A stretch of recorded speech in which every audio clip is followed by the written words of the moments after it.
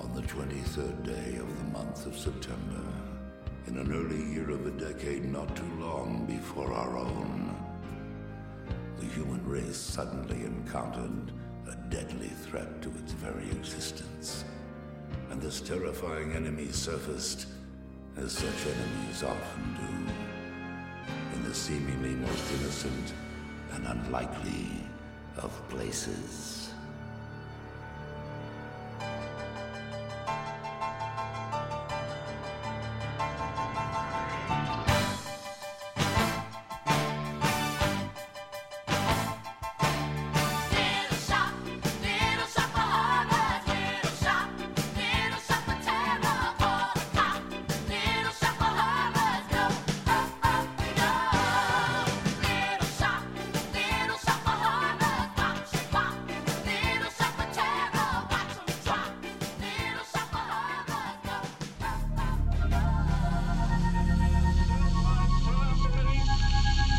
The only thing we have to fear is fear itself. No.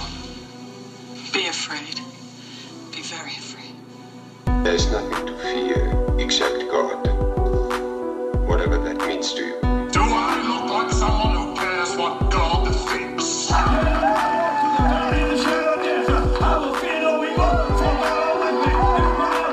do I say this? Because we got Holy Ghost power! You're listening to a podcast exploring faith and fear, what scares us and what saves us. This is The Fear of God.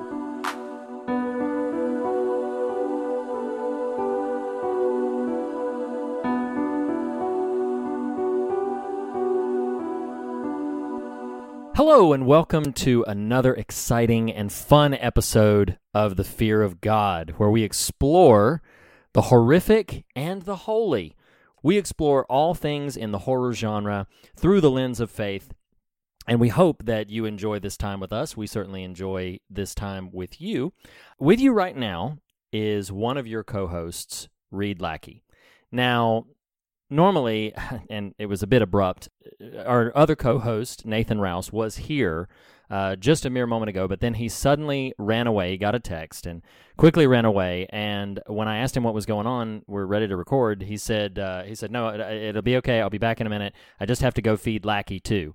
And I said, no, I'm right here. I don't know what, and he didn't elaborate. He didn't say anything further, but he just said he's got to go feed Lackey too. So I don't know. I'm not quite sure what it means, but he has this proclivity to introduce or substitute my name for certain things that he enjoys or certain things that he likes. He usually likes to just substitute my name in there to be cute and funny, and I kind of enjoy it. But meanwhile, while he's feeding old Lackey too, I want to implore you, if you have not already done so, to leave us a rating or a review. Go to iTunes, go to whatever podcast app you get your feed, your Fear of God feed. Leave us a rating, leave us a review, particularly if it's iTunes. We've been sitting at the same rating for a few weeks now, I think bordering on a couple of months. So we'd love a new rating, we'd love a new review. We do share those on Instagram when we get them. So please, by all means, leave us a glowing review. A 5-star review would be greatly appreciated. We would just adore you for... Oh! Nathan, why are you so bedraggled? Why are you so... You're... Riri, I've been feeding the thing from the thing. I've just been pricking my fingers and feeding the... what's really funny about this whole bit is to call my plant Lackey too, if the analogy holds, just I'm romantically attracted to you, Reed, and so I've wondered this for years. This was the episode we finally share that, but ladies and gentlemen, what we want to share with you now. No, I'm just kidding. I wish I knew how to quit you. Hey, buddy. Hey, buddy. How are you, man? Wow, we are just crossing the streams and jumping ahead to next week. No, that's next week. Yeah, it is next week. I am okay. You know how I don't know. 3 months ago, I was shivering in my long underwear and my 10 layers of clothes. Right. Yeah, the pendulum has completely swung the opposite direction. That's North Carolina for you. Yeah, I know you can only see me from kind of the collarbone up, but Thank that's God. about it. Yeah. There's nothing. There's nothing. It's too hot. What? That one might not should stay.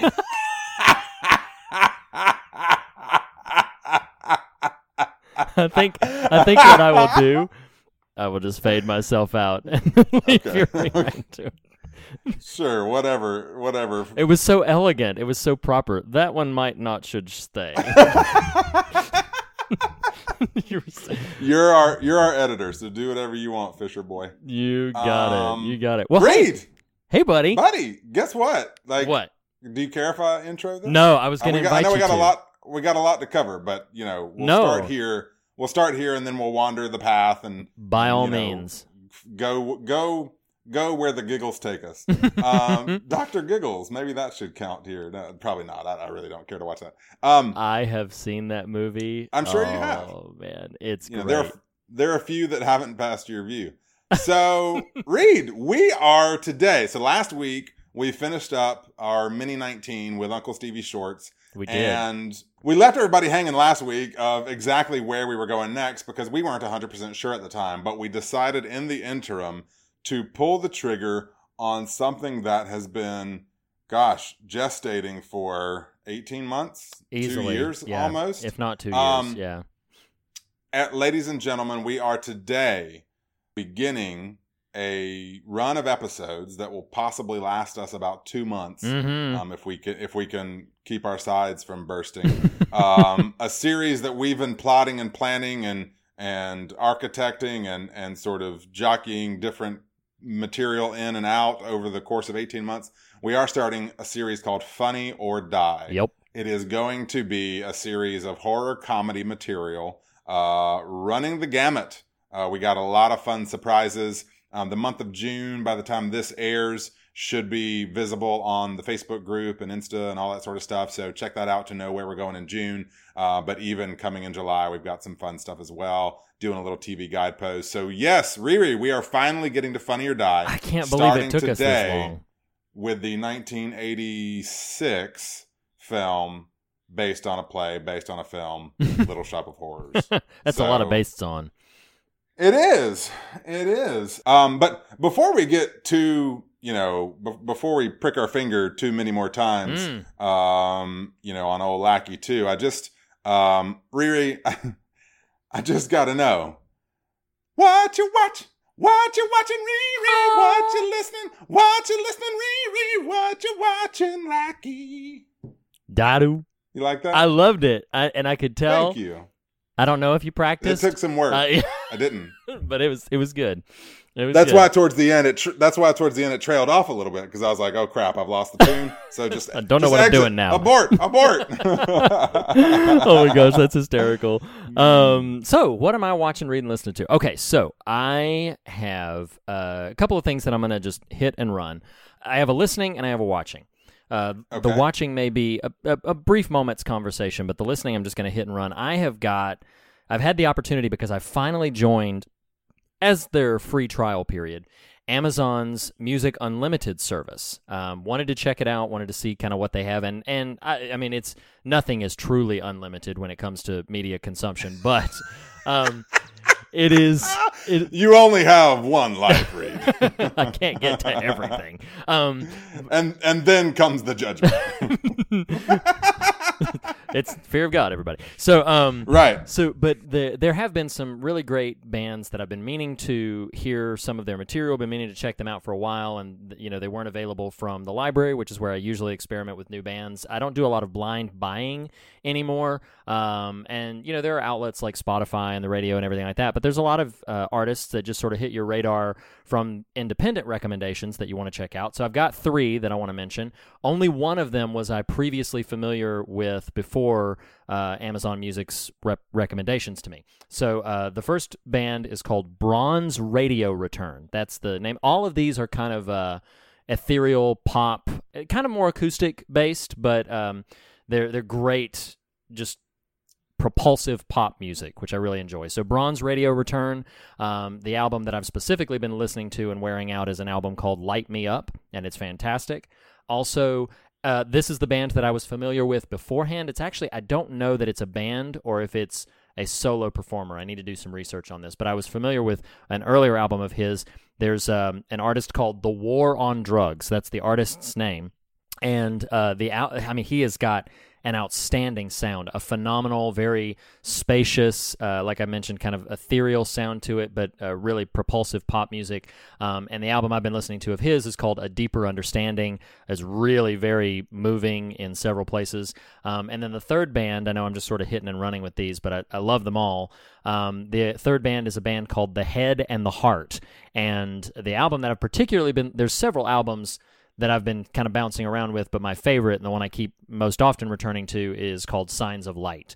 But so yeah, those are three bands that I've been listening to that I would put my full weight of recommendation and endorsement behind their albums. The albums I mentioned are absolutely amazing, and if you like that kind of ethereal pop music, I think you'd really dig them.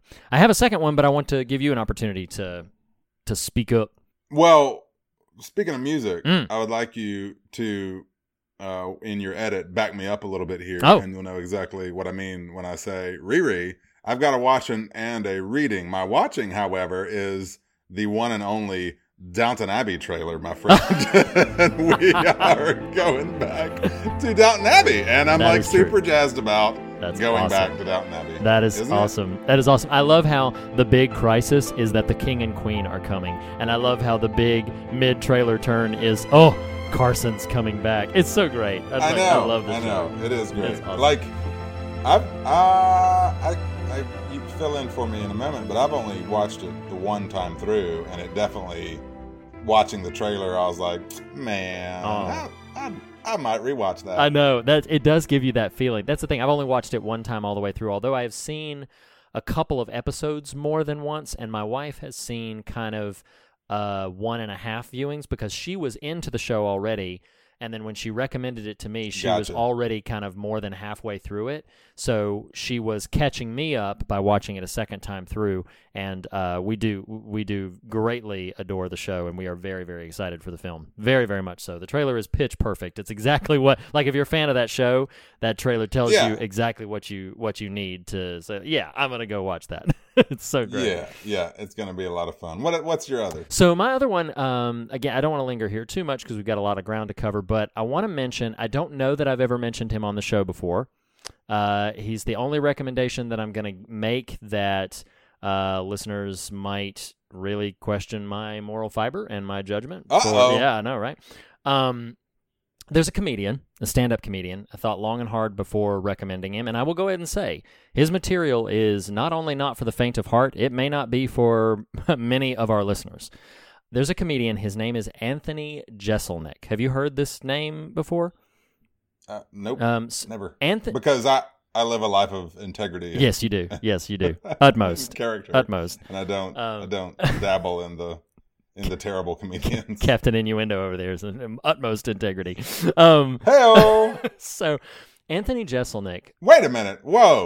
You just said Captain Innuendo is of the utmost integrity. Like, you can make fun of me for innuendo, but I don't know that having a sense of humor based in innuendo somehow subverts being a person of integrity. I'm amazed. I'm amazed how long it took you to. I take some umbrage at that. No, I did. I was like, wait a minute, he just insulted me. I was already midway through recommendation. You're like, did you just wait a minute? What that just say?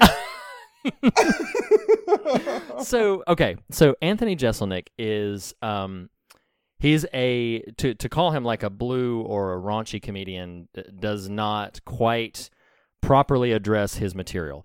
His material is intentionally extremely amoral. It is the kind of comedy where he is making jokes about things that are absolutely, like, when just to say that they're taboo subjects does not do it justice.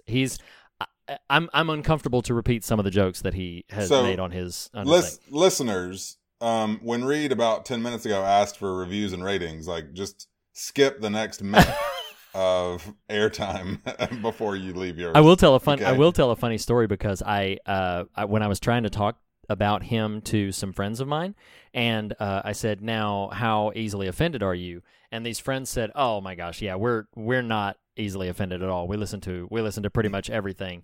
And then the wife in that pairing said, "Well, there was that one guy that was a little too much for us," and he said, "Oh yeah, that Anthony Jessel something." And I was like, "Oh, wait a minute!" And I had to quickly, because I admitted it. I was like, "Well, that's actually who I was going to talk to you about."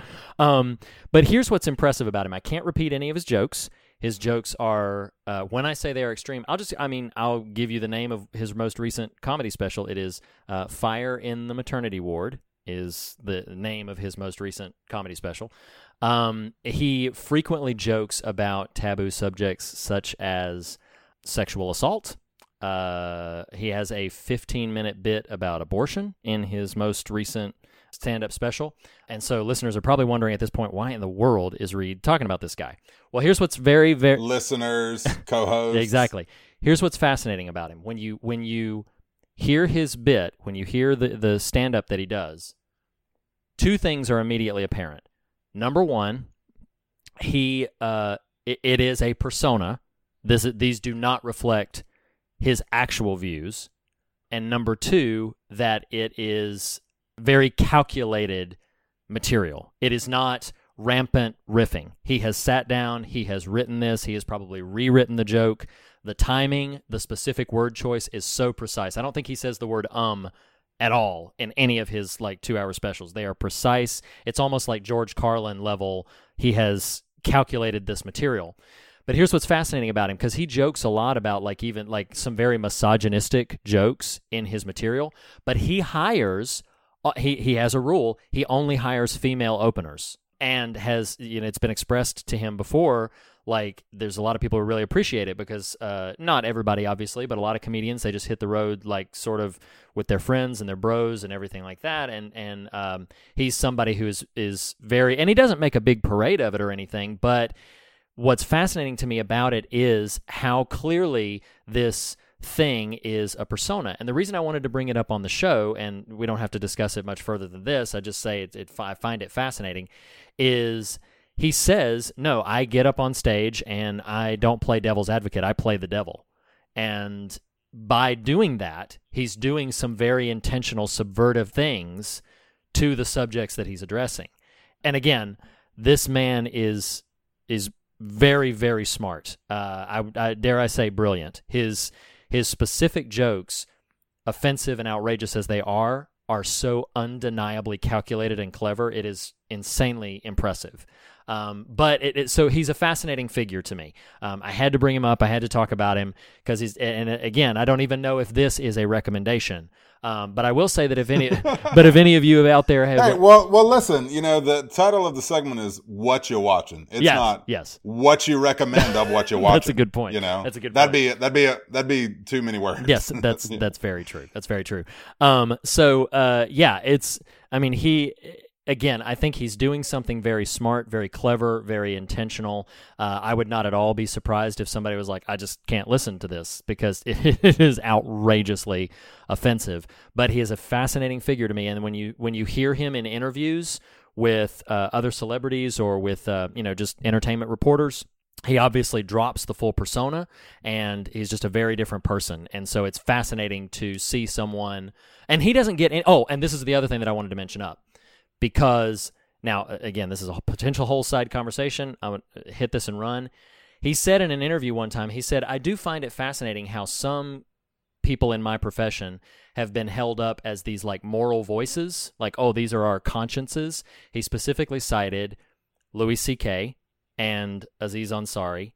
And he was like, they've been cited as sort of moral consciences in this arena, and there are at least some degree of scandal in their personal life.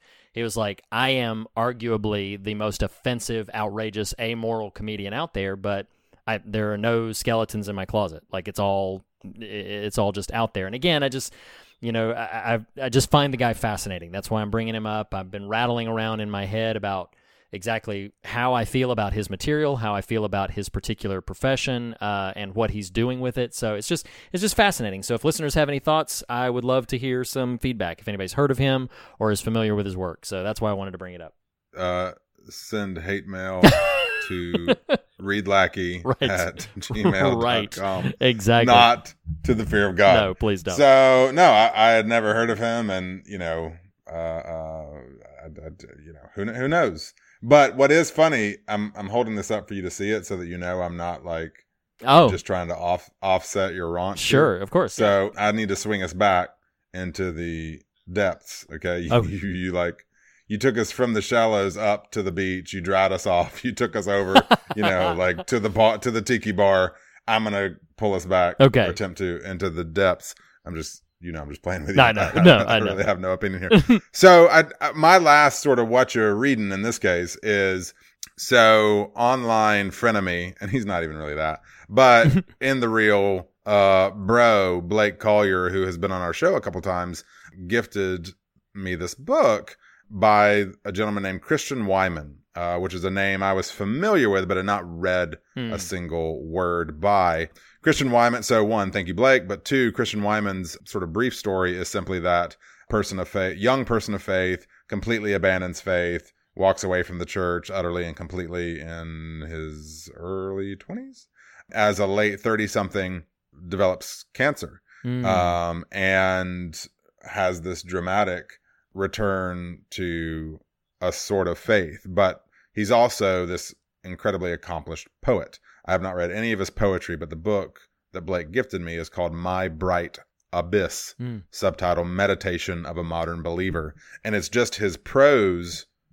I mean, I'm barely halfway through it, but I've already marked up half of what I've read. Oh, wow. His prose of kind of his return to faith and what that means to him in this stage of life and what he's encountered and lived through and facing.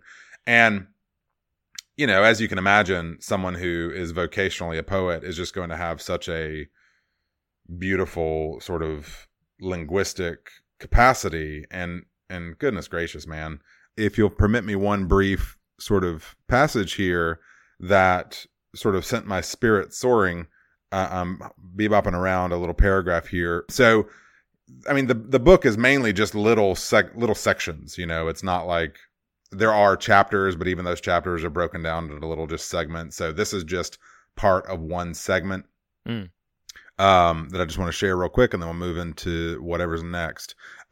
He says, Christianity itself is this: to every age, Christ dies anew and is resurrected within the imagination of man. A deeper truth, though, one that Scripture suggests when it speaks of the eternal Word being made specific flesh, which is an amazing phrase, the eternal Word being made specific flesh, is that there is no permutation of humanity in which Christ is not present. That's beautiful. This next part, Reed, like this is friend to friend here. Who cares if people are listening? Like this next section is just like, I don't know, soul bathing. He says, so after saying already there is no permutation of humanity in which Christ is not present, he goes on to say, if every Bible is lost, if every church crumbles to dust, if the last believer in the last prayer opens her eyes and lets it all finally go, Christ will appear on this earth as calmly and casually as he appeared to the disciples walking to Emmaus after his death, who did not recognize this man to whom they had pledged their very lives, this man whom, after walking the dusty road with them, after sharing an ordinary meal and discussing the Scriptures, had to vanish once more in order to make them see. Yeah. Man, that's incredible. That's good stuff. That's and really and the whole book is just littered with kind of passages like that. So it is not only a thing I'm reading, but a thing I also heartily recommend in the spirit of those distinctions. And that is My Bright Abyss by Christian Wyman. Thank you, Blake. Thank you, Riri, for another episode of What You Watching? What You Watching Like You? What You Reading? What You Reading, Riri? See what I tell you? Yeah. He likes to. Yeah. He likes to. But see, what listeners. First of all, great job. But what listeners Thank don't, you. what listeners don't appreciate, what they can't fully appreciate is that sensibility. storm? No, that sensibility Oh. when we were driving down, like when we lived out in California together, or when we were in college together, we'd be driving down and like some '80s tune would hit the radio, and you'd be like, ooh, Lackey, do you know what that's worth? and like it was with everything, I love that your choice of song selection there is the Bangles. Belinda Carlisle. Not just the Bangles. Belinda Carlisle, the solos artist. Oh, yeah, absolutely. Formerly of the Bangles. Like, you didn't go, I thought you were aiming for like 80s metal hair, and you went for Belinda Carlisle, which truthfully is more Nathan than 80s metal hair. So you do clearly know me well. Well, I was somewhere in the deep recesses of my mind that actively happened. So it just. I'm sure it did. Just I'm sure it did. Recalled in the middle. Yes, exactly. So yeah, there's that. Oh, dude. What? Dude. This is fun. This is great. What? This is great. So we are diving back into another thing, and I can't believe that I talked you into this. I can't believe this. What? This is amazing.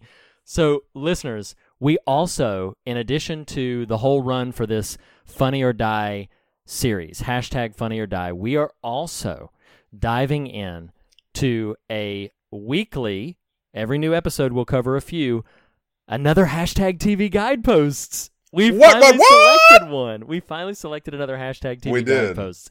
And so now is it something real? Like, so we're doing Funny or Die, the series, so it's going to be comedic. It's going to have some comedic flavor. I imagine, at least tonally where I was steering, I thought this is what you told me. I imagine it's going to be something real, like gritty and, like just maybe not quite as weighty as Haunting of Hill House, which was a wonderful walk through that house. But something gritty, something like just weighty and substantive and spirited. Like a Hannibal or something like that. Yeah. Like that's where we're going, right? Deep, rich themes. No, as a matter of fact, ladies and gentlemen, we are going out to the original Cabin Out in the Woods. We are going to be making our way week by week by week through the Starz TV series. Starz with a Z, that's the network, of Ash versus Evil Dead. We're going to do it right here. I'm going to drag you kicking and screaming like a deadite all the way through Ash versus Evil Dead. Listeners, if you enjoyed our walk through The Haunting of Hill House, that is what you can expect. If you did not enjoy it, then we love you anyway, and just skip forward like 20 minutes because we're going to be talking. That's what you can expect formatting-wise. Exactly. That's not what you can expect content-wise. That's true. We will not be weepy over Ash versus Evil Dead. I do not predict not that. At all. But yeah, so what we're going to do, and this is more ambitious for us. Ash versus Evil Dead is a 20 to 30 minute episode show, so it is brisker than The Haunting of Hill House, but there are 3 seasons to cover, and so what we're going to do is every episode we're going to cover about 3 or 4, mostly 3 episodes of the TV show. So if you're watching it, it's readily available in multiple streaming outlets at this point. If you happen to have a subscription to the Starz network service, it is available to stream through that service for free, or through your subscription service.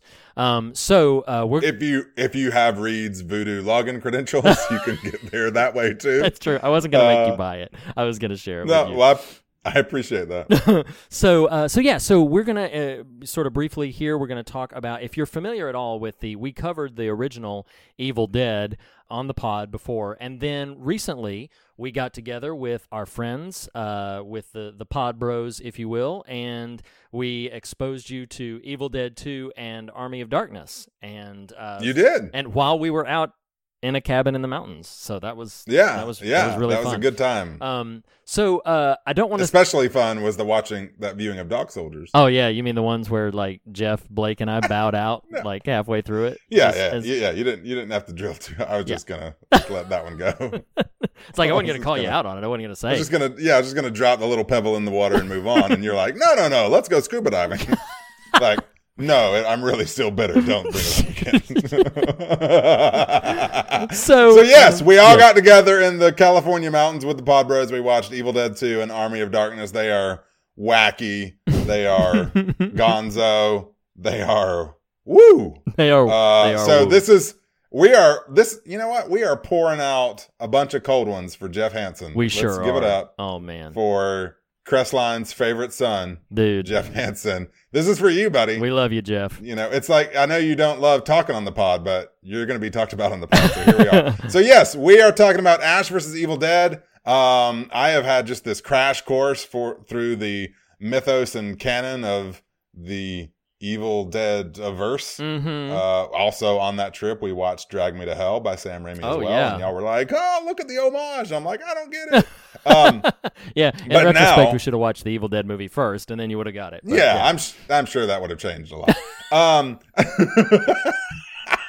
But we're taking a hell of a long time just right now. So Ash versus Evil Dead, Season 1, Episodes 1 through 3. Here we go. Riri. Yes. Okay. Here we go. All right. So what do you want to know? What do you want to talk about? I've got my likes and dislikes. I just want to know, like, what'd you think? Be honest. I know this is not like your favorite franchise, but what'd you think? Honestly, hit me with it. Yeah, like, okay. So I've watched all these movies one singular time. Sure. And I imagine if I'd caught these movies with some Pod Bros circa, 1996, when I was, however old I was at that point in time, like they catch you at a certain age, they sink their deadite teeth in and don't let you go for 20 years into the future. Right. So I am kind of like acclimating to the conventions of the Raimi-verse by way of Evil Dead. So that's to say I don't dislike those movies. They are just an acquired taste on the first go round. Right.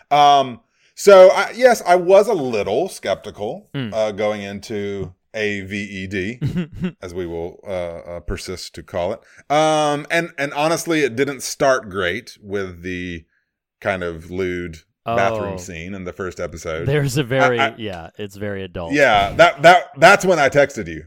I don't know if you remember me being like, so what if I'm not in? That's so funny. Yes, because what if I'm not down on this? When it opens with a blatant sexual encounter with Ash and some lady he's picked up in a bar, I understand why that created a bit of caution in your mind. I understand. But that said, I'm just FYI, I'm 6 episodes in, so I'm a little ahead of where we are right now. I just wanted to move forward. I got so excited, and I'm digging it. I'm in it. Cool. It's fun. I do think you made a comment to this effect, not necessarily to me, but in my presence, and so I remember you saying something to this effect that, and I would agree with this. So that's why I'm echoing it, but. Having only seen the Evil Dead movies, the first, second, and Army of Darkness once, and being a bit discombobulated by their scatteredness, this feels like the most realized version of kind of what that was after, which is those films steer at a certain point overly zany. Mm-hmm. This, at least where I'm at, isn't zany. It's just, kind of. I don't know, kind of. What am I trying to say? It's got some pop, it's got some sort of jazz to it in terms of the rhythm, which I appreciate. Absolutely, and it also balances that out. I'm hesitant to say it's scary, though some scenes are a bit haunting. Or of course, kind of jump moments. Mm-hmm. But it's got some great kind of horror imagery to it. I think the creature effects of the Deadites are fantastic. Yeah, they are. And far better than they were, 30 years ago. Sure. So I don't know exactly where you want to go with the conversation, though. Perfect answer to my question. I just, kind of wanted to know your general thoughts about it. We're not going to belabor these too much, as we did with the previous TV Guideposts run with The Haunting of Hill House. During these little recaps, we're just going to mention of the episodes that we cover some things that we like, maybe a couple of things that we didn't like or whatever, and then we will eventually in this Funny or Die series be devoting an entire episode to the show in which we can unpack some more thematic stuff, dig a little bit deeper. So this is just going to kind of be skimming the surface, as it were. So we don't need to break down every single episode. I think that would probably take too long, but we can. The basic premise of this show, of this iteration of it, is Ash Williams, who was the star of the original trilogy, The Evil Dead, Evil Dead 2, and Army of Darkness, he has in this TV show, the very opening, he realizes to his dismay that on one night of somewhat pot-laden debauchery, he cited from the Necronomicon, which is the Book of the Dead. And when he read some passages from the Necronomicon, he brought these things he calls Deadites that he had fought in the original trilogy. He brought them back, and now... Well, now I did... I'm sorry sure, to cut no, you you're off, but fine. it's Funny or Die, and that's going to happen a lot. Just fair warning. I did really like that because... Oh, sure, yeah. It was like, okay, how are they going to reintroduce this mythology without it feeling forced? Sure, yeah, forced of course. plot. Right. And I really appreciated that while getting high and showing off to the woman he's with, he re-invokes these ancient words that bring the evil back into the world. So yeah, that was really funny to me. And Sam Raimi, who was the brainchild behind the core trilogy, the director of all three of those films and the director of Drag Me to Hell, he directed the pilot episode of this. So where the show goes, Sam Raimi wasn't the showrunner for the ultimate show. So where the show goes pivots into some kind of different places for the series. We'll get into those as we go along, but Sam Raimi does direct this original pilot episode, and I think it's fantastic. I actively enjoy the Evil Dead trilogy, but none of the individual films, and I think I said this when I was watching the third season as it was airing live, none of them... Just to the room? Did you say it just to the room? No, I said it to you and to J.R. Forasteros on our Empathy for the Devil episode. Well, I was just making a Fear of God joke. Really. Yeah, I wasn't going to let you do that. Clearly, I was just trying to build some continuity. Yeah, it's Funny or Die. Yeah, just trying to interrupt me yet again with another thought of it. Wow. Yeah, I'm kidding. No, carry on. I'll just leave the room. And then I'll just do what I always do and talk to the room. Right. So, the look on your face is priceless. Okay, so I had said that Ash vs. Evil Dead is my favorite iteration of this concept, as we've already kind of talked about. And I think it's because they finally find this perfect blend, in my mind, of these grotesque, extreme sort of gore stuff. I mean, it is what I would call mature content, but it's not heavy content. So it's mature in the sense that it's adult language, it's occasionally sexual situations, graphic violence and gore and stuff like that, even conversations about drug use and everything. So it's very adult in its tone, but it's not heavy. And I feel I mean, if you can handle Jeselnik, you can handle some Ash vs. Evil Dead. That is absolutely true. There's no question about that. But they do finally strike this great balance, in my opinion, between the gore and the sort of outrageous, horrific elements. As you mentioned, none of the films have ever, except for maybe the first one, have ever been really sort of scary. And then they balance in the humor, which I think is pretty strong in the series. And then they also, as the show goes on, begin to pepper in some what I feel is pretty earned sentiment and heart with the new characters that they introduce, with the way the characters interact with each other. And so I really appreciated all of that about it. If you want to, the basic premise is, as we've already mentioned, Ash brings back the Evil Dead, and then he sets off on a quest to destroy them. Along the way, sort of roping in, somewhat accidentally, one of his co-workers, two of his co-workers actually, Pablo and Kelly, who basically get roped in because they have some family connections that get affected by these Deadites, and so the show becomes the three of them and some other characters that interact in and out with them along the way. The show becomes them in their quest to ultimately and finally defeat the Evil Dead and send them back into the Netherlands where they belong. So I have spoiler alert. Well, that's their quest. I haven't said what happened. That's true. So there's a couple of things. I'm not going to mention too many of these, but it was interesting to me going back and watching this first episode again, now having seen the whole series, and this obviously wouldn't have resonated strongly with you, but there's a lot of tie-ins in the third season to things that we've seen in the first season. It remains to be seen how strongly those connections will remain with us as we travel through the series, but I was pretty impressed with the symmetry that wow, they're calling out to some very specific things in the third season that happened in these early episodes. I have just a couple of likes, dislikes. I'll pivot to you in a second. I do love the scene when Ash is told to bring the light bulbs, and like he picks up the box, and then was funny. Bruce Campbell's reaction when the light bulbs just all scatter out and break.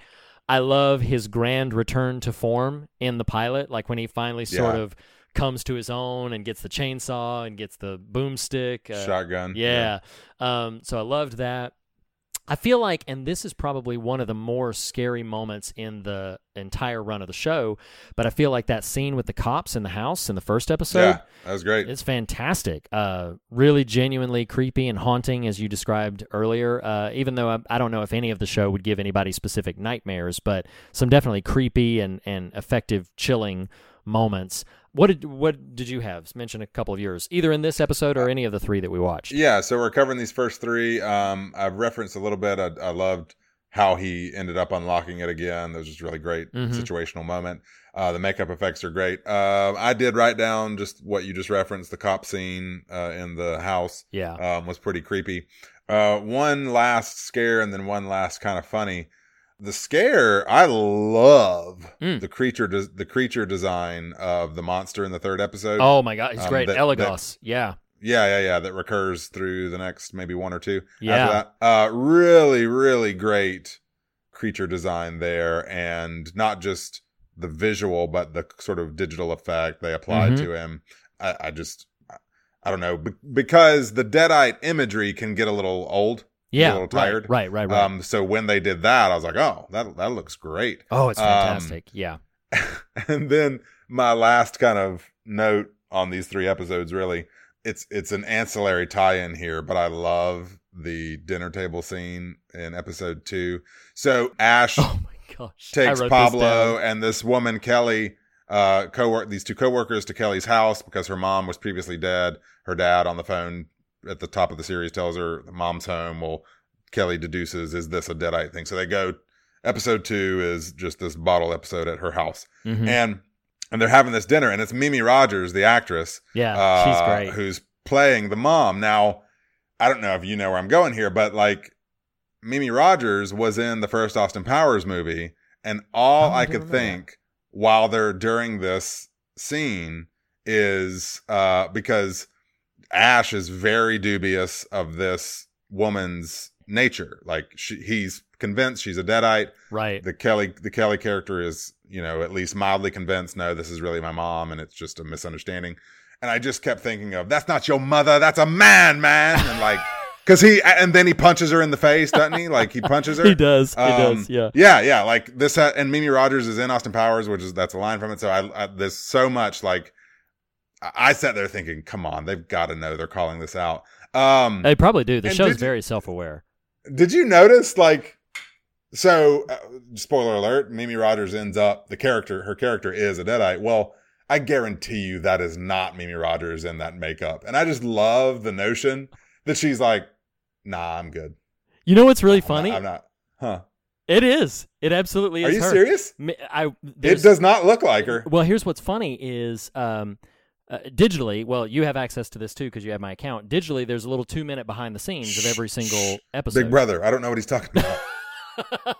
So, well, I own it. I can share it with who I want to. But so there's a little behind the scenes things for every single episode, and in the one on that episode, I don't know if it's the showrunner or the director of that episode, basically hugely praises Mimi Rogers. He said she was down for everything. She said, really? Yeah, he said she wanted to do all of her own stunts. She wanted to cover herself in as much blood as possible. He said she showed up to this excited to be a part of this show and was just on board. That's funny because when it cut to the Deadite version, I was like, "That's not her." Oh, really? It really doesn't look like her under the makeup. But, no. Well, but no. So it's just funny. But I do love. I had that on my notes too because I love when he's just like, she's like, unless you have any more questions for me, he's like, just one, and then just socks her right, just punches her right in the face. Yeah, that's great.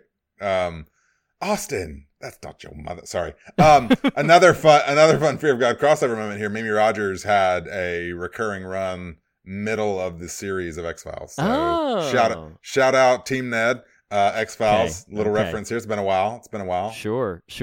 I have just one more, just a line that I love that I want to mention. I do love the trio fully comes into their own as the series progresses, but you start in the Books from Beyond episode, which is episode 3. You start to kind of see the threads begin to form of this trio's dynamic, Pablo, Kelly, Sure. and Ash. And I love where he's like, "Well, no, I'm an lone wolf," and then Yeah, that Kelly's was like, great. "A lone wolf." He said, "Right." Yeah.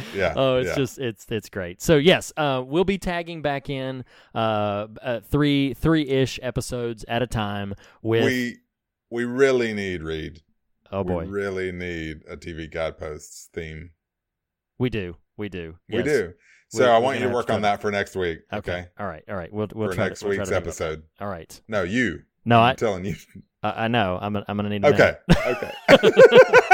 I'll give you a week. Okay, do that. I'll have a full week to think about this. Okay. Time travel. All right. That has been part 1 of TV Guideposts Funny or Die featuring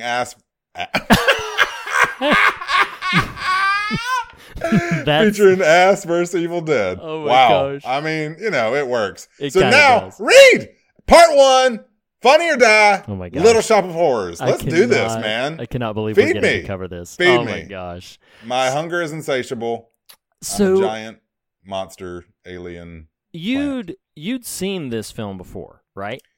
What's hysterical? Yes, I have. It's like this came out in 86. Yeah. I remember this as a young person, but I couldn't. But watching it, I was like, why on earth did my parents let me watch this? Because what's interesting about Little Shop of Horrors, and a bit unlike our next week episode, Little Shop of Horrors has definitely got a super dark lining around it. Oh, it does. Oh, absolutely. And especially if you know the original ending, that's Oh. extremely dark. Absolutely. We Go should ahead. just allude to it and not tell them. You don't really? I had a whole bit. I If wanted you to know, I'm kidding. I'm kidding. That's funny. No, so that ending, yeah, it does have a super dark sheen. So the ending is available. It's out there now. Because I've not watched it, but I just read about it. They released a Blu-ray of it that is the director's cut, and the Blu-ray of it, the director's cut Blu-ray, gives you the option to watch either the original theatrical release or this different. Because the brief bit of history behind it is that the stage play version of it, the off-Broadway musical, which is what this film is based on, ends. So this film has a happy ending. Spoiler alert for all of this, but it has a happy ending. But the Broadway play specifically does not. Well, I guess it has a happy ending for the plant because you're following these characters, Seymour, Krelborn, and Audrey, and you're following them, and then suddenly at the end of the film, the plant, which eats people, eats Audrey and Seymour, eats our main characters, and then the play ends with the plants taking over the world. like they fully and ultimately win. And so when Frank Oz, a.k.a. Yoda and Miss Piggy and Fozzie, he directed this film, and when he was doing it, he wanted to keep that original ending. Well, they filmed it. It was like $5 million of their budget to generate this ending. And then it was test screenings, and the way Frank Oz described it is he said you would sit in the test screening, and for an hour and 10 minutes of the movie, the audience would cheer, they would laugh, they would almost get out of their seats, and the moment Audrey 2 is the big man-eating plant, the moment that Audrey 2 consumed the real Audrey, from that point on, he said it was like a refrigerator. Like nobody did anything. Nobody applauded, nobody enjoyed it, nothing. And he said their test scores were painful because he said you have to get, studios put different mandates on it, but studios typically mandate that you have to get like an audience approval score of 55. They tested it like a 13. And it was all because of that ending. Well, and it's interesting, the quote I found of his regarding this is he says, and this is just really interesting and just sort of the examining different examining different media here. He says, it turns out that unlike the stage, the audience doesn't get to see their favorite characters again at the end of the film. Right. They're just dead. Right. And right. I don't know. I just thought that was a really fascinating sort of and rather astute, expensive lesson to learn there. Sure. But yeah. but what's funny about that is rewatching it, I remember a lot of, or, if I'd seen it more than once, I don't know. And it's more just knowing the major kind of beats and the Feed Me Seymour and some of the songs. Right. So some of the more detailed aspects were lost to me.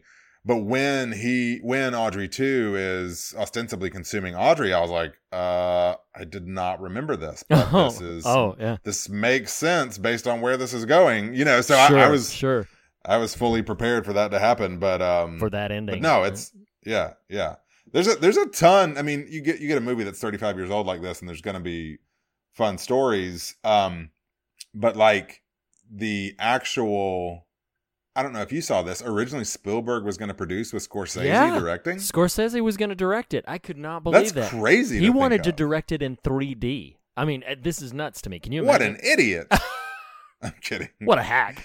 What's going to happen next? He's going to make something direct on Netflix? Oh, my God. Wait a minute. Uh-oh.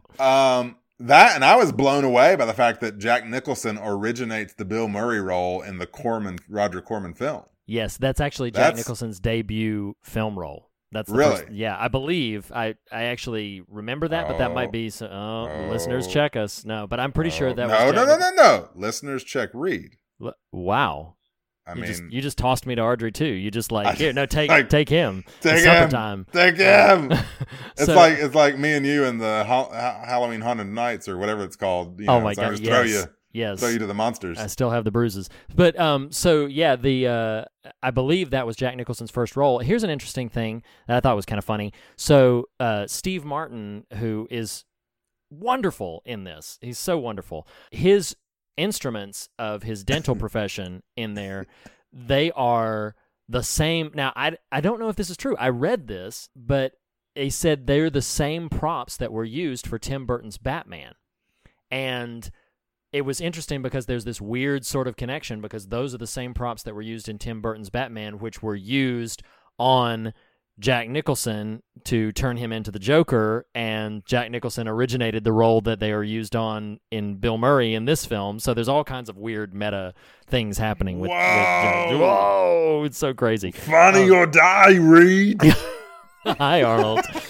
So I found several. I'm probably not going to have time to say all of these, but found several interesting trivial bits that I'd like to share. We're already in trivial bits. That's what I'm saying. You found them? Go for it. I got more too. Yeah, there's absolutely. a whole lot of trivia to bitterize. There's a ton. Bitsify? What is the word? Bitterize or bitsify?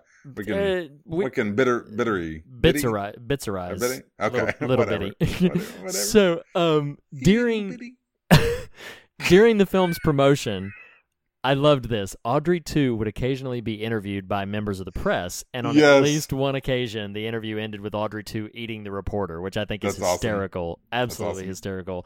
I'll share one more, and then you share a couple that you have. You know what I love about this moment is it makes me think of our episode on The Fly, when you were unprepared for my level of I know. research. I was like, I didn't realize that you did research on this. You can read, too. Please go listen to The Fly, listener, if you've made it this far into this episode. It's so crazy. I was like, why am I even talking here? You can do all the things. You're all the man now, Jeff. All right. So I loved that. So Audrey 2 is a puppet, puppeteered by, Jim Henson's company veterans, one of whom was Brian Henson, Jim Henson's son. And when it was performed, when the puppet was performed, it looked somewhat unrealistic. Do you know where I'm going with this trivial bit? About them slowing down the... Yeah, so they filmed Audrey 2. Yeah, they filmed Audrey 2 at 12 to 16 frames per second, and then reeled it and showed it at 24 frames per second, which sped it up and made it look a little bit more realistic. But where this is most impressive I think that was, just as a real caveat, I think that was also mainly to sync up the visual vocal with the songs, but please carry on. Well, no, that's correct. But what's impressive about that is that the scenes, and there's not many of them, but the scenes in which both Rick Moranis and Audrey 2 are supposed to be speaking, Rick Moranis had to perform in slow motion, so that when they sped it up, it would match the speed of Audrey 2. And I think that's incredibly impressive that Moranis was able to do that, because it looks seamless. I wouldn't have noticed anything about it if I hadn't read that bit of trivia. So it's Hollywood magic. Oh man! And so because they said, Well, go ahead. I'm sorry. I was just gonna say because they said they didn't use any optical effects. The only optical effect in the film was the one in the reshot ending, the theatrical ending, where Audrey 2, the plant, it blows up. There's an optical effect, obviously, with the electricity, causing Audrey 2 to blow up. But I thought that looked like the Death Star. it is. They just took old footage, right? But what's impressive to me is all of the other Audrey 2 effects were all done practically without the trickery Which is of amazing. composites. I mean, it looks amazing. It's and in stunning. fact, I thought you were about to say this, so I'm going to say it for us. Okay. There were 60 operators necessary to operate the 1-ton Audrey 2 puppet. Yep. 60 1 people. ton. That's crazy. Well, and when you see, particularly toward the end, just how there's so many different tendrils, and it's gigantic. I mean, Rick Moranis is a rather small-framed individual, but he's still human. So he's still, like.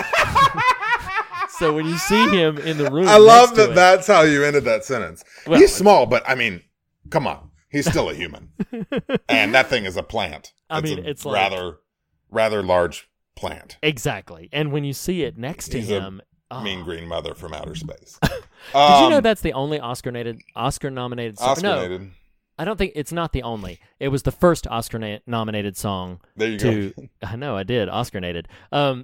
It's the first Oscar-nominated song to contain profanity. I did know that. Yeah. What's really amazing is it was Oscar-nominated and it lost to what? I didn't read that. You know more trivia than I do. Oh. I do? I'm not going to tell you. No, I am going to tell you. Because I love this song. It lost to Take My Breath Away from Top Gun, which is a hell of a track. Wow. You talk about me singing some Belinda Carlisle. That's some Take My Breath Away next. Take my Rita away. There it is. Yes. Yes, ladies and gentlemen. He does it all the time. All the time. I don't know the words. I just know the tune. No, you don't. I don't either. So if Mean Green Mother's going to lose to something, I am okay with it losing to Take My Breath Away because that's a sexy song. Yes. All right. So before we get too hot and bothered up in here in Nathan's garage, I have a couple more. What? Oh, really? Sweet. I have a couple more. Okay, Goodness gracious, is going to be a long episode. Only 3 more. Just hang tight. Only three. Okay. Only three. Okay. So number 1 is Ellen Greene is the only cast member from the original off-Broadway show to reprise her role. They had originally offered it to Cyndi Lauper, but Cyndi Lauper couldn't do it because she was touring. This is the only film in which comedy legend. Well, supposedly, I'm gonna jump in. Supposedly, also Streisand turned it down. So Streisand did turn it down. Yes, okay. That's true. You didn't say that part. No, I didn't because I was trying to move along. But the only keep it going. This is the only film in which comedy legends Steve Martin and Bill Murray have a scene together. Wow! In their illustrious careers, they have never shared another scene together except this one. The film's soundtrack, if you buy the soundtrack album to the film, most of the versions of the songs are notably different from the film versions. And then I hate it when that happens. I know, right? It's like I'm singing along with what I know. And then the last one that I have is a call out to our old Gardner Webb days. I don't know if you were in this class with me. Shout out Keith Cassidy. But I don't know if you were in this class with me. But the very first class that I was in with Keith, it was an acting class, and he showed a clip, and he said, "Yes, tell me what's similar." Yep, tell me what's similar about these 3 clips. And he showed a clip from The Princess Bride, and he showed a clip from everybody. Yep, he showed a clip from The Princess Bride, from This Is Spinal Tap, and from Little Shop of Horrors. And modesty be damned, I was the one in our classroom. It confounded everybody. Modesty be damned. That's like Reed's middle name. he's constantly patting himself on the back. Well, when I was hanging out with this celebrity, and when I guessed it, and I've met him. Yes, I have not met Christopher Guest, but I would love to. So Christopher Guest is the first customer, the one that pops in. He also of Best in Show fame and all of those mockumentaries. And I would like to point out that if memory serves, which in often cases it does not with me, but I don't think you were like, I know it, this is it. Like, we all sat there for a while, because I remember that day. That is not true. Those, let's go. Let's call Keith Cass. Let's phone a friend right now. We should. I'm going to call Keith I've got his Cassidy number. Right That'd be amazing. Yes, if we just called him in right now. He's older than us, though. He probably won't remember that well. No, Keith but has he'll probably an back outstanding. me up. Keith really has does. an It's outstanding like a memory. steel trap. No, It's like an Audrey too. No, because he mentions it. He mentioned it a couple of times after that. Just wow, read I love how my Modesty Be friend is Damned, just Blackie. absolutely like. It's such a low win, and you won't even let me have it. It's such a little, it's such a minuscule thing, and you won't even. It's like, well, no, you didn't get it right away. I'm like, dude, I did. I knew it right away because. How many seconds did it take you, Reed? I think it was 10. I Let me don't guess. You're going to remember. be like, no, it was 2. Thank you, my friend, for not even letting me have such a minuscule win. Here I'm expecting to reminisce about our college days. All the wins. Yeah, we Isn't can. this We so, can keep going. No, isn't this so fun? And he's what's like, next? no, Reed's not that cool. Reed didn't do You're that. infinitely cool. No, you're We're no, here. no, We've no, been here clearly- 2.5 years. Clearly, no, I have a low Reed. self-image, and I need to course correct. You do not need to stay with that man who beats you, Reed. You are worth more than that. Oh my Okay. gosh. Suddenly, Speaking lucky. Suddenly Lackey is standing beside me. Oh my gosh, that's I need to listen to hysterical. that. That's some catchy tunes. It's great. All It's right. great. So come on. We've been going for like an hour already. So Okay, all right, we'll get to good, it. Good thing this is a thematically shallow movie, so we won't spend a lot of time there. Likes, dislikes. Reed, you cannot not smile starting this movie. No. You just like, you turn it on, you Opening just like. moments. That said, however, shout out Nanny, my mother-in-law who lives with us, who will occasionally watch movies with me. And I know testy ones. So we watched You Were Never Really Here, the Joaquin Phoenix. This is maybe a what you're watching for next week, but here we are. And at the end of it, she was like, well, I can't say I liked it. I was like, okay, well, okay. I don't know how to reply to that. So I know going in to tell her, hey, I'm going to watch Little Shop of Horrors. Like, do you want to come watch this? She's like, okay. I was like, just a heads up. It's different. It's different. It's singing. different. There's people singing. Reed, It's I different, checked the clock. We got 17 minutes in, and she was like, I'm going to go to bed. Oh, it's like, okay. Wow. All right. Wow. There you go. She just gave up on the movie. Yeah. I was like, suddenly Nanny is walking out the door. You can't not smile starting this movie unless you're my mother-in-law, in which case you just walk out. That is true.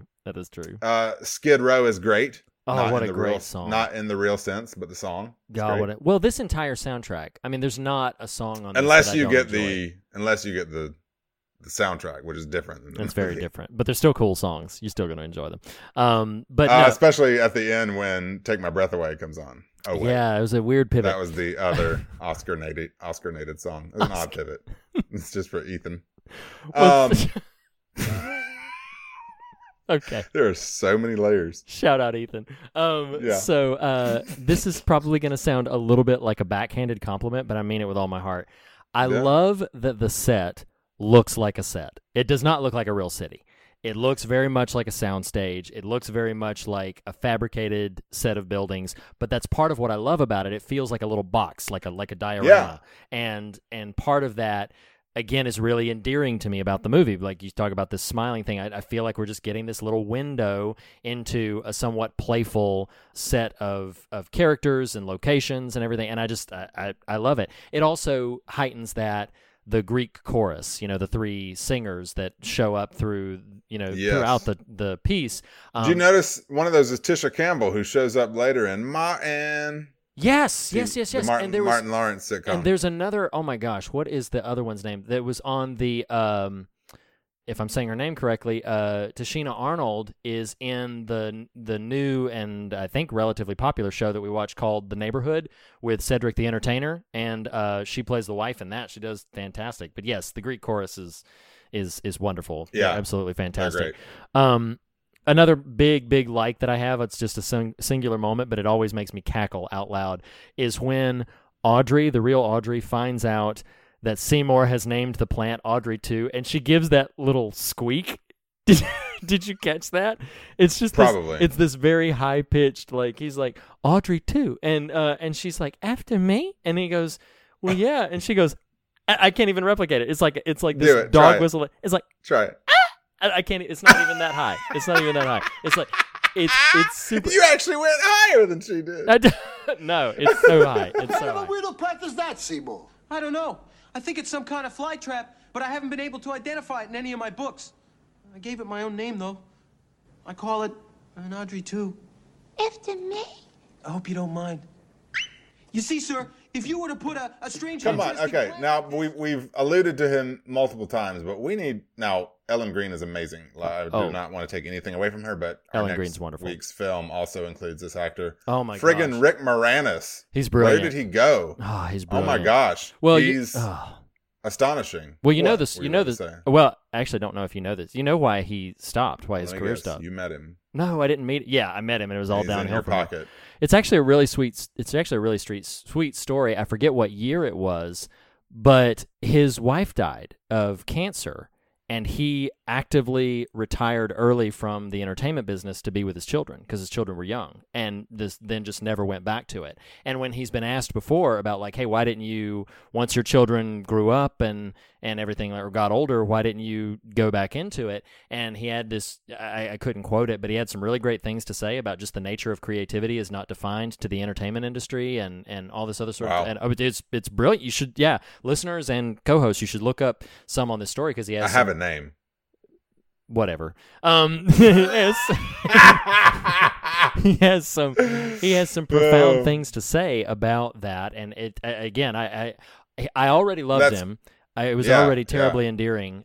He's a brilliant comedic performer, and then you hear a story like that, without question, he just left it to go and devote his life to his family, and it's beautiful. And I didn't look at his age at the time of this shooting in 84, but he is this is 86. Yeah, he this is 86. So young.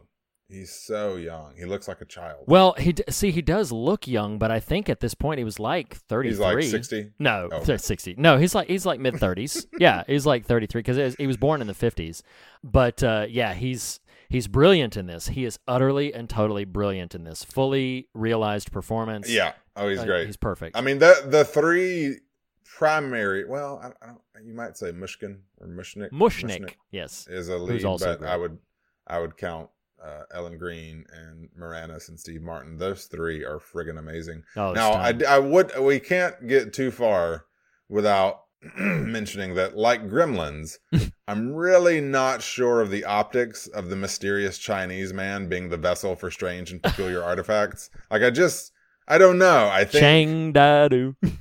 I think we should probably kind of give a bit of a moratorium on the ancient Chinese secrets being the key to all the world's mysteries we wasps are unprepared for. I just don't. Oh my gosh, that's hysterical. Don't know that that's a really good. But he really sold it to me anyway for $1.95. It's so great. You referenced a minute ago Ellen Greene's little vocal delivery there. I love the line when you've got this. They play with it's certainly not funny in the real world, but they develop a humorous thread about how Steve Martin treats her. Yeah, right. There's the hysterical moment when I think it's Rick Moranis. I didn't write down. I'm pretty sure it's him. He says, "Don't tell me you got tied up," because she's running late for something. Oh my gosh. And she goes, "No, just handcuffed a little." I mean, it's just one of those throwaway lines, like that line in Bumblebee I referenced to you, which is great. Like one of those tiny little blip of a line that is just, to me, hysterical. It is. The whole script is pretty great. So, but what's interesting about that, praising the script, and the script is actually fantastic. It from what I understand, with the exception of the dramatically changed ending, which was done because of test screenings, the rest of the film mirrors the play almost exactly, pretty closely to the major beats and the interior dialogue and everything. But the scene between Steve Martin and Bill Murray, from what I understand, from what limited research I did, every line of Bill Murray's is improvised. Every single line. I think it was like days. Like yeah.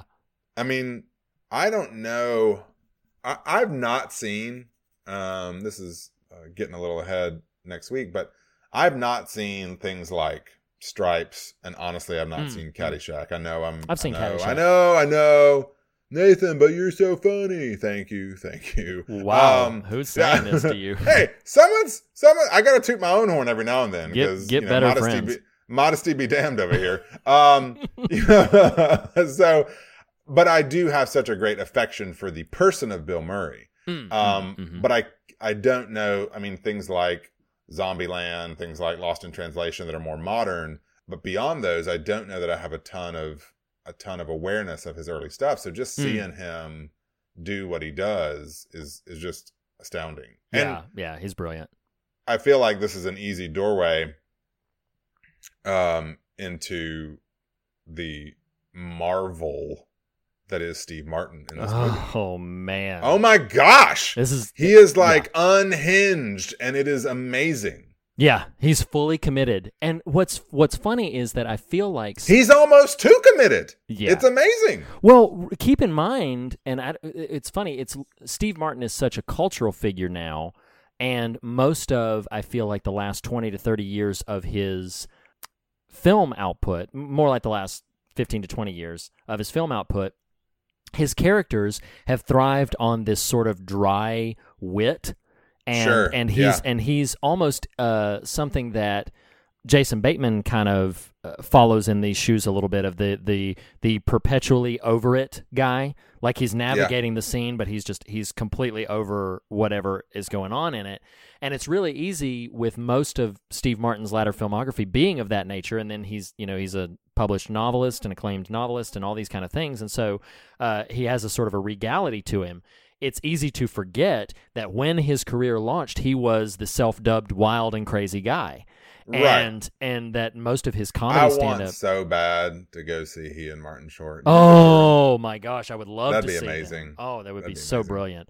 But so, yeah, it's easy to lose, because even in, like you mentioned, Martin Short, even in films like Three Amigos, where he's in there, he's kind of playing one of the straighter men. Like, he's playing more down the middle. And so to see him in a role like this, but again, he excels at this. He thrives at it. He's so talented at being completely beyond the bounds of any reasonable limits. And he's, again, you're right, it's almost too committed. It's completely and totally devoted, and it is an outstanding performance. It's manically, sadistically brilliant. And it is interesting, like, I don't want to be dismissive. I don't know, I mean, it's the tone of the film. It's the tone of the performances. They make multiple jokes about domestic violence. Yes, they do.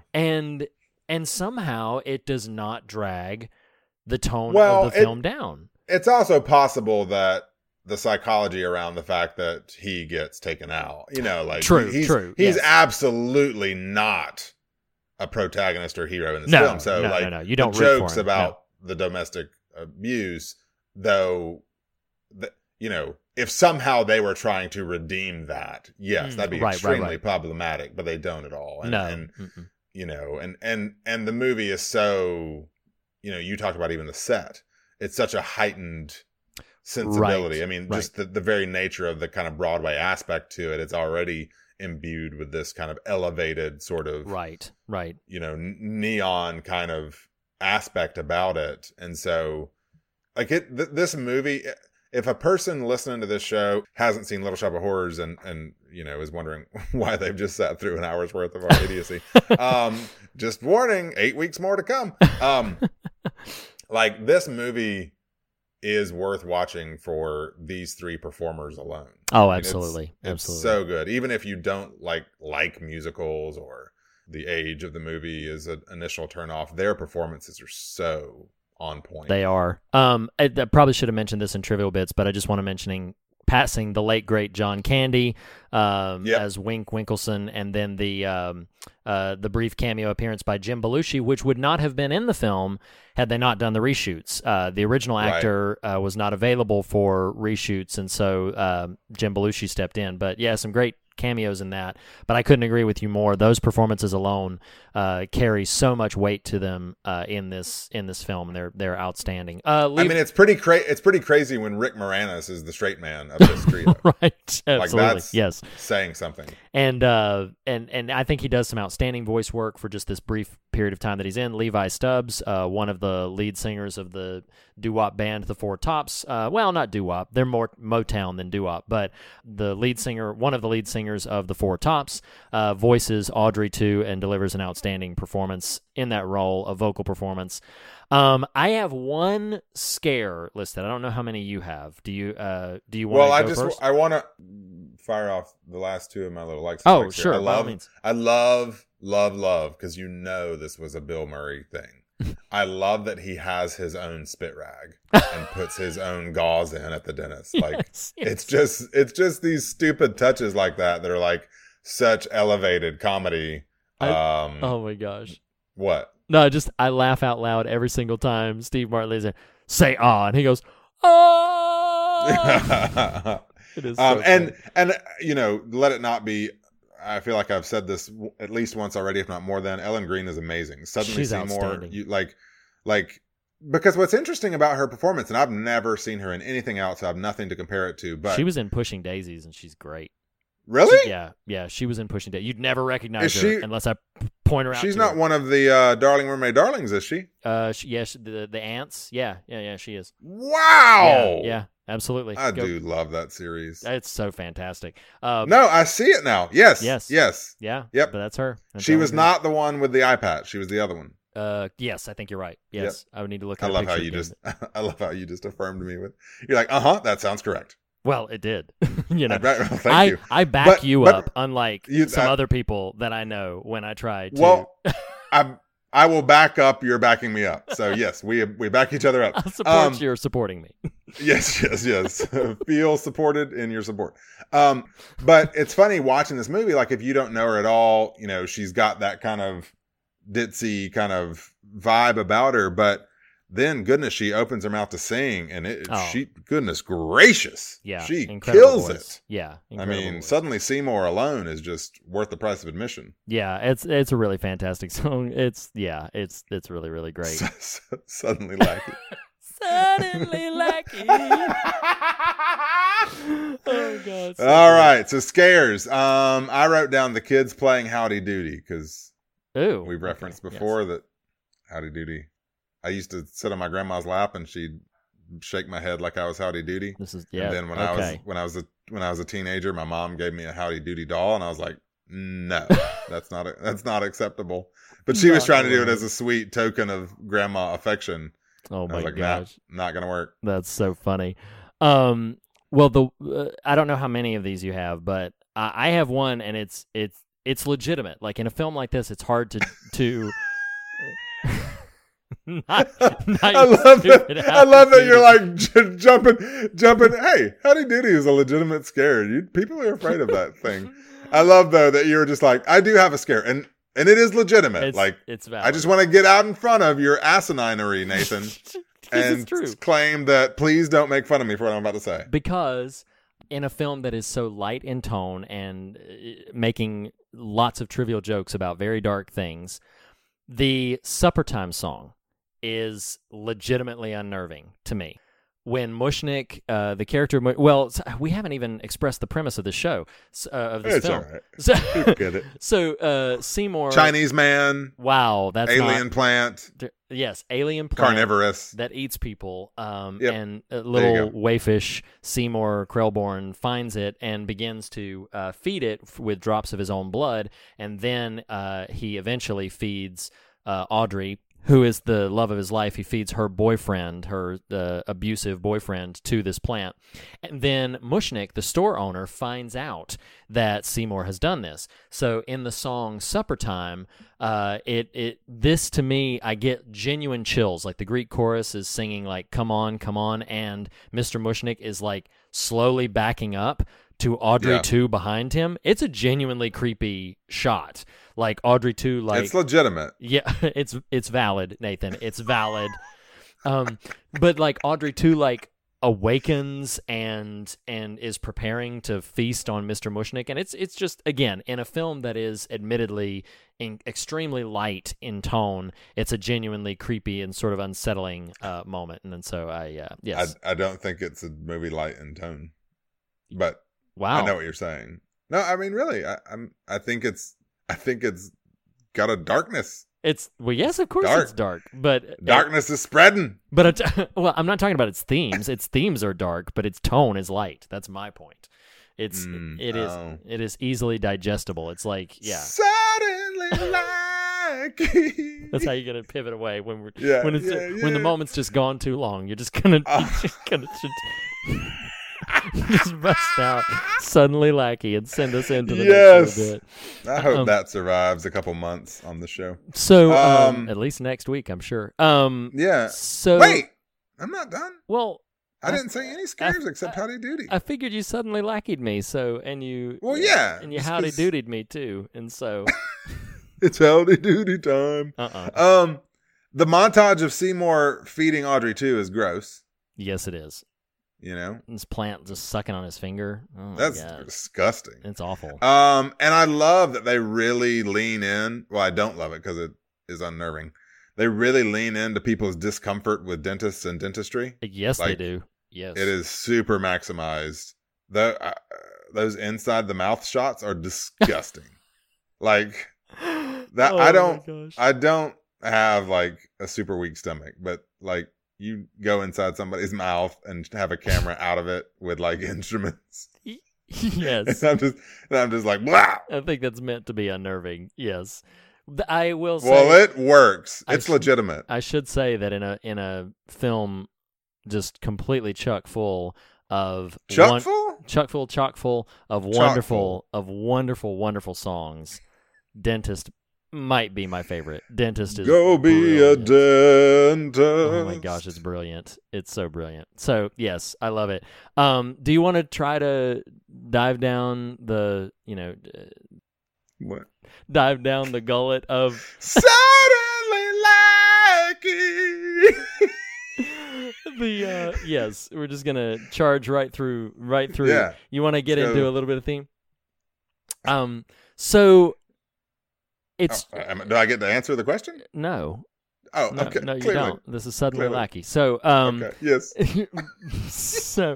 Goodness gracious. But it's funny because we're making lots of. It's admittedly a comedy, a musical comedy, but as we've alluded to, it's got a lot of dark edges to it, and it's got some dark themes. In fact, the stage play having the ending that it does, and Frank Oz, in his conversations about not getting to do that actual ending where the plants win, he feels like it's very thematically unsatisfying because here you have a story that admittedly as likable and as initially innocent as he is, you have a character who actively disposes of people to a man-eating plant and then kind of gets away with it. Kind of gets off scot-free, and there are no substantive consequences to the choices that he makes, at least in the theatrical version of the film.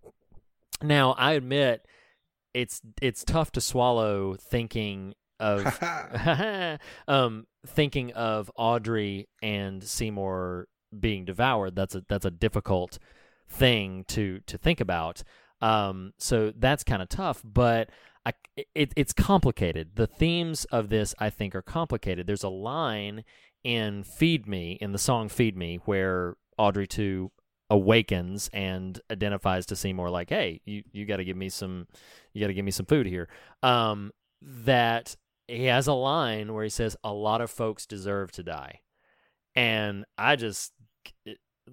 it's so complex because what this thing wants, it promises Seymour so much and it begs to be fed, but the moral and spiritual cost is tremendous, the potential moral and spiritual cost. And then, again, it gets even more complicated by the fact that the first victim is Steve Martin's character, Oren, which is this abusive, self-centered, sociopath that is just absolutely... I mean, he does deserve a comeuppance of sorts. And it's worth noting that Seymour's character does not actually kill him. He winds up sort of accidentally killing himself, and then Seymour just chops up the body and feeds it to Audrey too.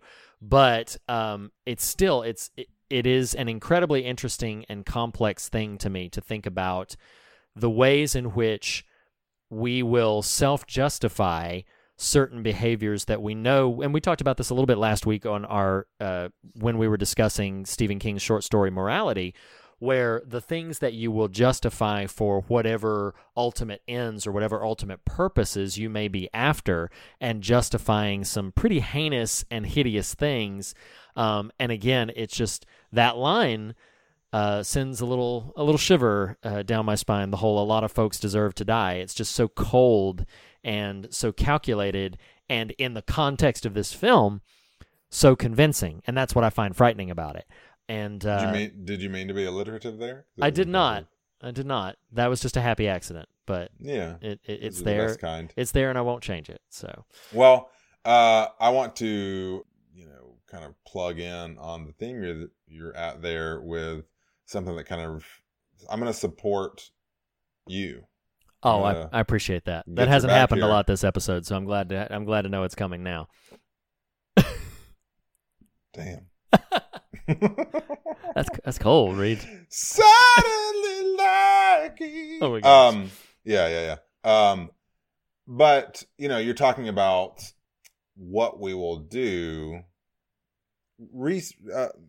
Put in a nutshell again the theme you just drew out. I got the idea. I need the words. Sure. The ways in which we would justify hideous and heinous things by the ultimate ends and aims that we're after. Yeah. Yes. And I think the things we justify paired with our view of self are what result in those negative ends.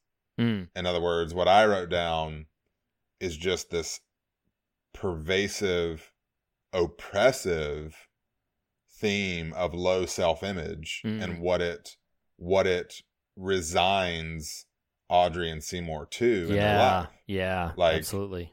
Whether it's Audrey for whatever reason, we're not given really any backstory on her that I can recall, but no. She's convinced she has to stick with the dentist, Steve Martin, the abusive character, who it's not even a secret. I think her first time on screen is when she has the black eye. Yeah, that's the first time we see her. Yeah. And so you couple that with Seymour's drumbeat of Mushnick took me in when I was an orphan. He pulled me out of the orphanage to sweep floors and clean toilets and have every other Sunday off. Right. And he views that as like a life well lived. Yeah, because he says, I'm sorry to cut you off, but the line says, treats me like dirt and calls me a slob, which I am. That's the line in the song. Wow. Yeah. Mm-hmm. And I just think when we're just going to go from the shallows down into the Marianas Trench here, but it's what we do. When you buy the lie that you are low and you are unlovable. That's right, Nathan. And you are that even the crumbs are all that you are merited, all that you deserve. You can be convinced to do some pretty terrible things. Yes. Whether it's feed people to other monsters or shackle yourself to your own monster. Like, oh my gosh. Yes. Just keep backing me up. But no, I mean, like, it's there. Like, that's all this movie is it's like but I think, and the unfortunate thing about this movie, about this story, now you could make a case that Seymour and Audrey kind of find each other and thus sort of pull each other out. But there's so much they've dredged themselves through. Yeah. To kind of get there. It's almost a non-victory. Now, we celebrate that they find each other and sort of that happens. Go ahead. What? Right. No, I was just going to say the original, if we're discussing the theme of the movie, the original ending can't be ignored because it was changed exclusively for the test audiences. And in the original ending, it is their ultimate undoing. They never escape it. They find each other, and for a moment, and a pocket have a glimpse of happiness, but they never escape it as a result.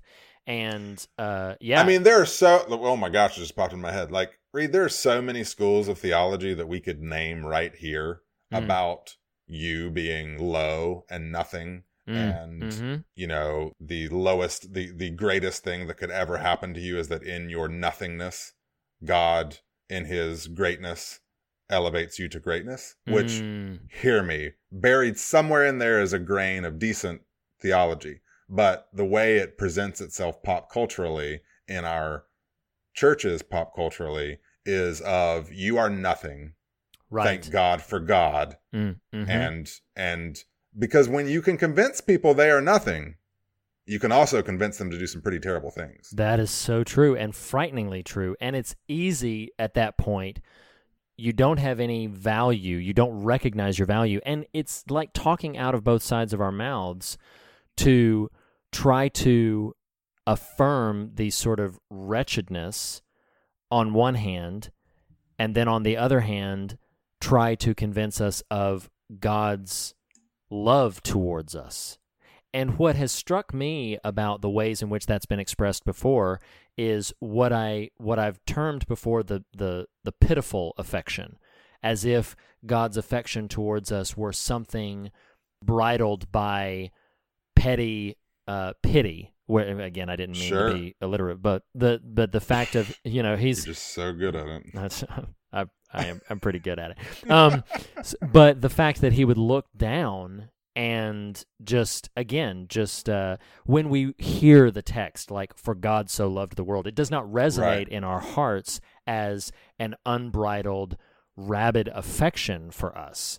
Instead, there's a lot of language that frames it towards like, oh, thank heaven that he took pity on this lowly me, instead of recognizing, like, no, the issue of the sin in your heart or in your life.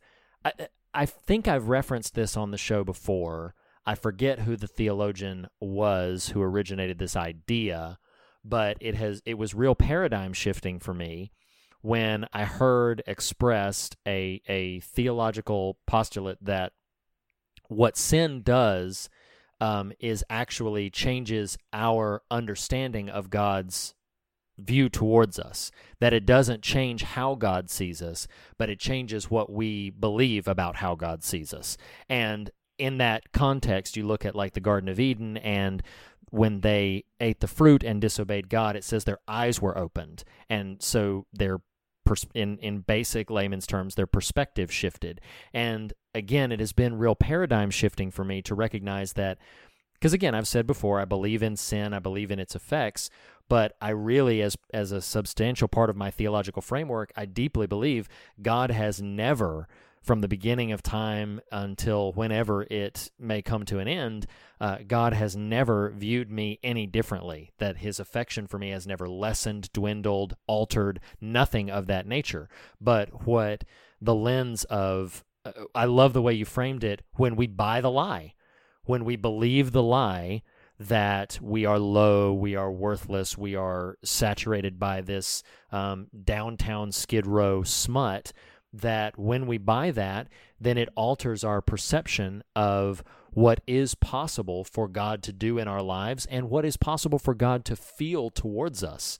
It turns the cross, which was an ultimate, in my view, an ultimate expression of redemptive affection, among countless other things, cosmic and natural, it turns that into this base kind of fundamental pity grab, again, where it's just like, I'm going to take pity on each and every one of you and just sort of write you back to center, instead of the story which the scriptures lay out for us about the Lord who, according to the scriptures, used to walk with us in the cool of the day and then emptied himself to make sure that would happen again.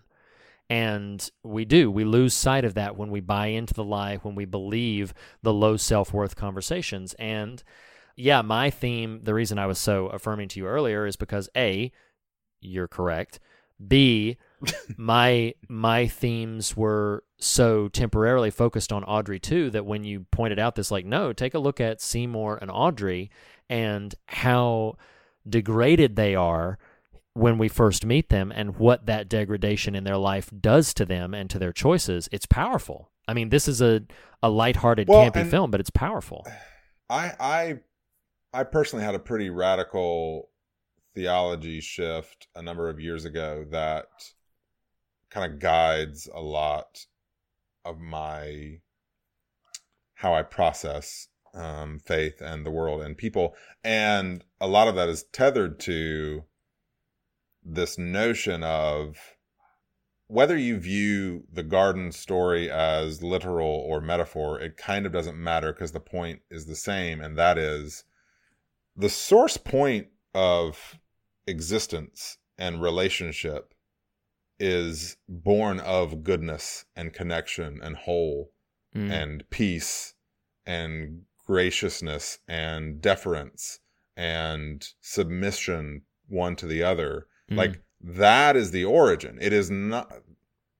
There are those who would push at this, and I'm okay with that. But I guess what I'm saying for me personally, what were you saying about an hour ago at this point? Like, you were, you're a comedian. Like, that's a Reed thing. So this is a Nathan thing. Okay. For me personally, to me, the life of faith is not, oh, you lowly sinner, spend the rest of your life crawling towards a great God. To me, the life of faith is in goodness, wholeness, relationship. You were founded, you were birthed, you were conceived in thought, if not in flesh.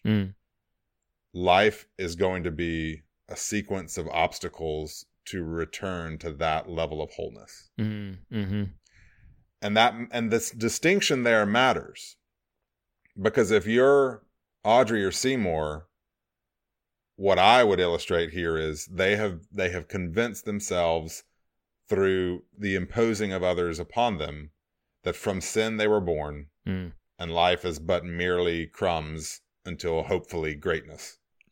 Right? Like, and there's such a dramatic difference in the life you live, in the way you love people, the way you view yourself, that is radically altered by the idea that by your very creation are you loved. You know?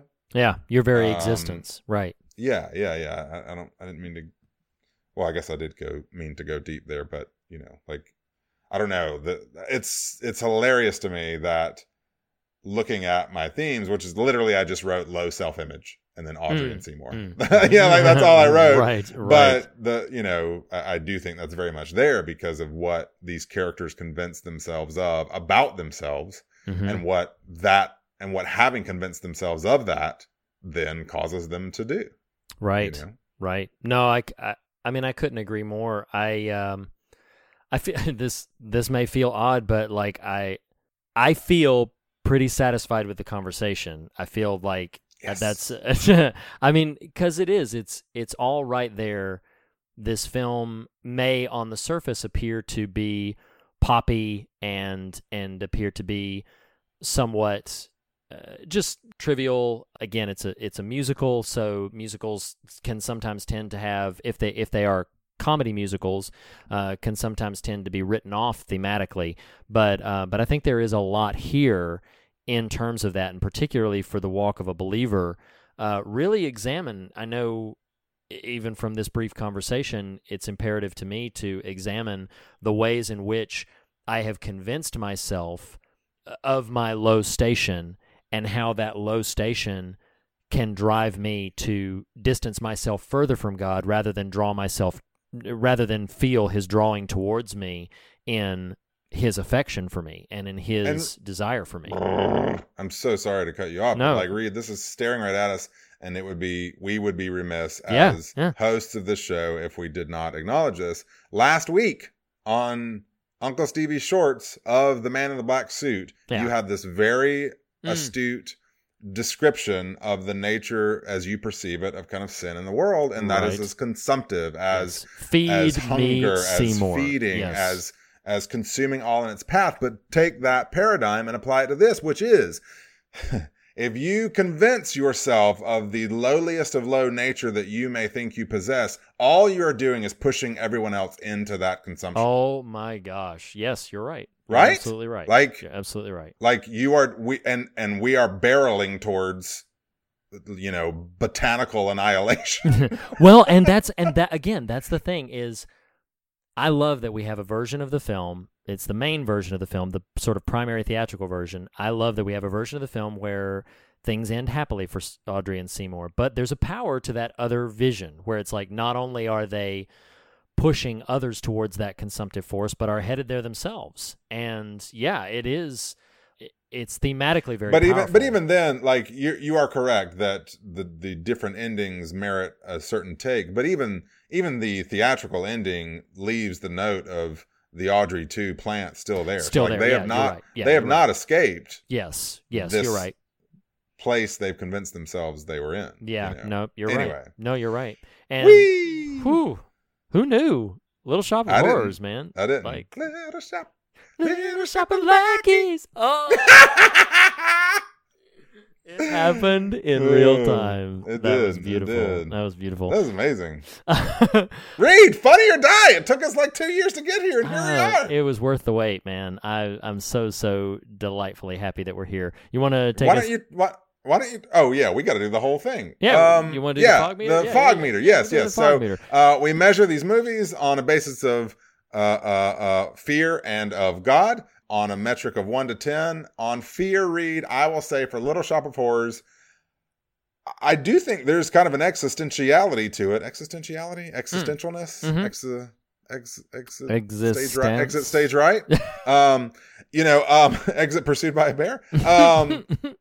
I'm going to give a 5 to Little Shop of Horrors on fear. Oh, wow. We just, bro.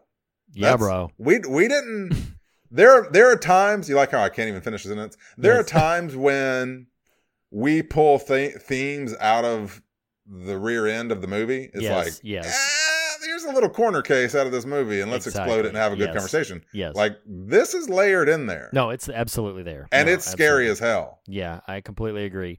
I'm with you. I'm going to give it a 5 as well for the fear factor. I think you've convinced me. It's not a nightmarish movie, but it definitely has something there to warrant some dread and some thought-provoking unnerving, if you will.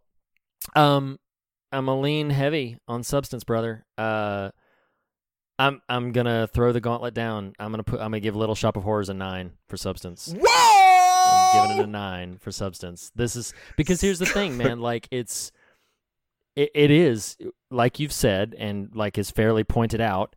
Occasionally, we will latch on to a line or a specific little subset of a film. This one is like I almost feel like if we talked, we're not going to, but I almost feel like if we talked for another half hour, we would find more ways in which these things we're unpacking are layered into the characters and their choices and the overall narrative of the film. So I definitely think it's there in ways that it probably doesn't get any credit for. So yeah, I'm throwing the gauntlet down. I'm giving it a 9. I am not going to disagree with your 9. I am not quite there, if only because I do think the thickest version of what we're describing does lie in the original ending. Yes. But in the spirit of that, I will give it a Suddenly 7. Suddenly 7! That's beautiful. That's beautiful. That never gets old. Oh my gosh. I mean, to you and I, the listeners are like, oh man. My God, how did you get 2 hours out of Little Shop of Horrors? So that means Nanny couldn't make it 17 minutes. How did we make it 2 hours? So that means we give Little Shop of Horrors on the fog meter. We give it 6.5 out of 10. That's a solid showing. It's a suddenly solid showing. And suddenly stupid. So, and I think listeners will be able to tell the answer to this next question. Would you recommend Little Shop of Horrors? I do, because honestly, I don't historically even love musicals, but there's just something fun. I mean, yes. the performances are fantastic. The songs, whether you like musicals or not, are catchy. Absolutely. Yes. The production style is pretty I don't even know how you describe it, but heightened, elevated. It is Broadway-esque. Yes. I don't know. There's a lot to appreciate. And I will join you. I will give it a wholehearted and enthusiastic recommendation. I love this film. I think with this recent reviewing, it only solidified for me that I do not think I will ever tire of revisiting this film. We've mentioned the alternate ending several times. I think I mentioned this in passing, but just if listeners are curious, there is a director's cut Blu-ray that is readily available, I think for a reasonable price, like $15 or something. The director's cut Blu-ray of this film has both endings. You can watch it seamlessly as the director's cut, or you could watch the original theatrical version. So, yes, seek it out in whatever form you choose to, and yes, we wholeheartedly recommend it. Riri, why don't you, so we're resolving Funny or Die Part 1. Why don't you tell them who we're going to call next week? So, oh my gosh, that was great. Well, I think you just did, because... what are you talking about? Because next week, brother... The Ghost Beaters? Yeah. Oh my gosh, that's brilliant, and listeners won't appreciate how brilliant that is. You're welcome. Thank you very much for that. So yes, next week, ladies and gentlemen, and if you're watching Ash vs. Evil Dead with us, then you'll understand Nathan's reference there. But next week we are going to tag back in on the next 3 episodes of Ash vs. Evil Dead, and we will be having an extended conversation about Ivan Reitman's classic film from 1984, Who You Gonna Call? None other than the Ghostbusters. So check out the original 1984 Ghostbusters. The real Ghostbusters, if you will. No, don't watch the cartoon, because we won't be talking about that. Right. Yeah, watch the cartoon, but not for our episode. Right. Just on your own time. So yeah. Nathan, thank you so much. Reed. I'm so excited that we're in this series. Yeah. This is going to be a fun summer. We're really looking forward to it. Suddenly lucky. On that note, we'll see you next week, everybody. Bye. Tell me this feeling lasts till forever. Tell me the bad times are clean washed away. Please understand that it's still strange and frightening for losers like I've been. It's so hard to say. Suddenly seem more. The fear of God is the beginning of wisdom, but it is not the end of the conversation. You can continue this conversation in a variety of ways. On Twitter, @TheFearOfGod. On Instagram, @FearOfGodPodcast. You can like or follow us on Facebook or join the Fear of God Facebook discussion group. Follow Reed on Twitter @ReedLackey and Nathan @TheNathanRouse. Email us at fearofgodpodcast@gmail.com or visit morethanonelesson.com to comment on the official episode posts. And lastly, if you listen to us through iTunes, we would greatly appreciate a rating or a review. Thank you for listening. We'll see you next week.